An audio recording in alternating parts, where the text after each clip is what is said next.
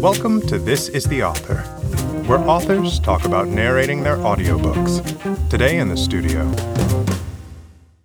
Hi, this is Will Mackin. My book is about a SEAL team at war and someone who wants to belong to that team, someone who wants to be part of something bigger than himself, and he tries to imagine what that is as he's trying to become that bigger thing.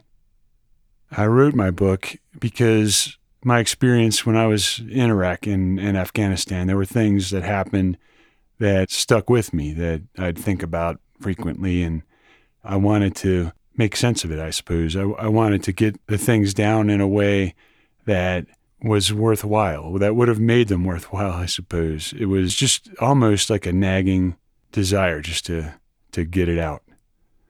Although nagging's probably not the best word.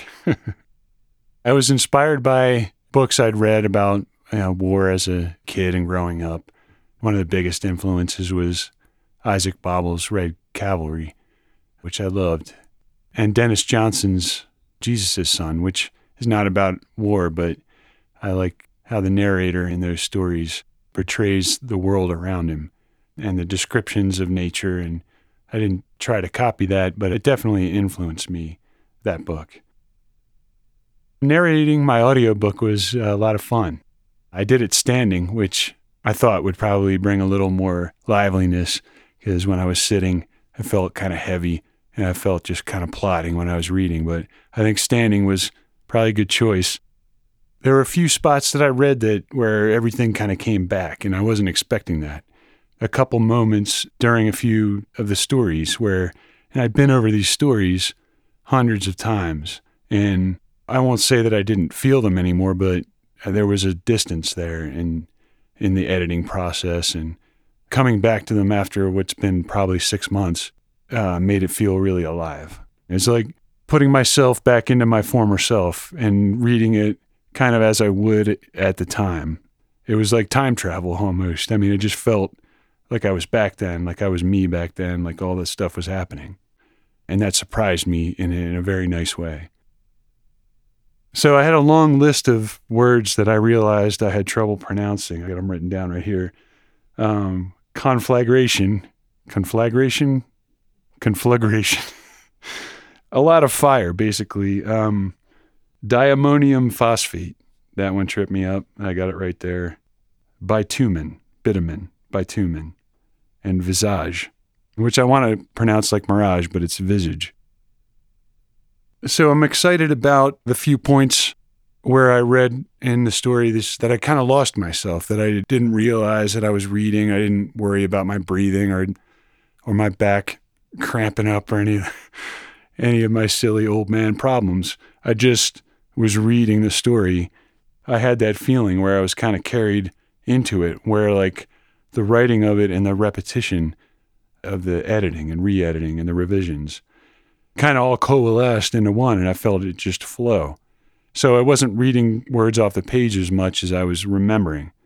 Luckily, my memory matched what was on the page, and I'm excited to hear what people think about that, if they like it as much as I did. If I wasn't going to record my audiobook, I think I would cast Sam Elliott, the cowboy in The Big Lebowski, and I'd want him to read the whole thing with an open bottle of sarsaparilla.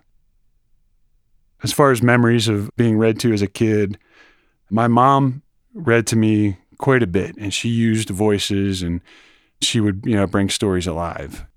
I remember that from my youngest days, even when I was 3-4 years old, which sounds ridiculous, but she really instilled the love of reading. And then when I became a father, of course, I read to my kids.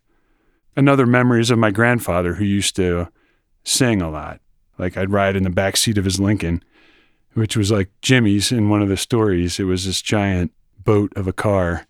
I'd sit in back and he would sing songs that he made up, which were stories, and he would just go on and on and on as we drove from one place to another, and he would pick up where he'd left off when we started driving again. It was a lot of fun because he would, make things up and I would pitch in. So those are two memories of being read to as a kid. Okay, so advice for the next author to narrate their audiobook. I'd say if you choose to stand, which I recommend, bring some sort of apparatus for traction. Like, I don't know, I would have preferred like gravity boots and a bar in the ceiling to hang from just to crack my back. Other than that, stretch a lot. The last great audiobook I listened to was George Saunders' Lincoln in the Bardo, which was amazing. All the different voices and really brought that story alive. And I think I listened to it in the course of a day. I just went for a long run, and then I came home and sat and listened to the rest of it. I loved it.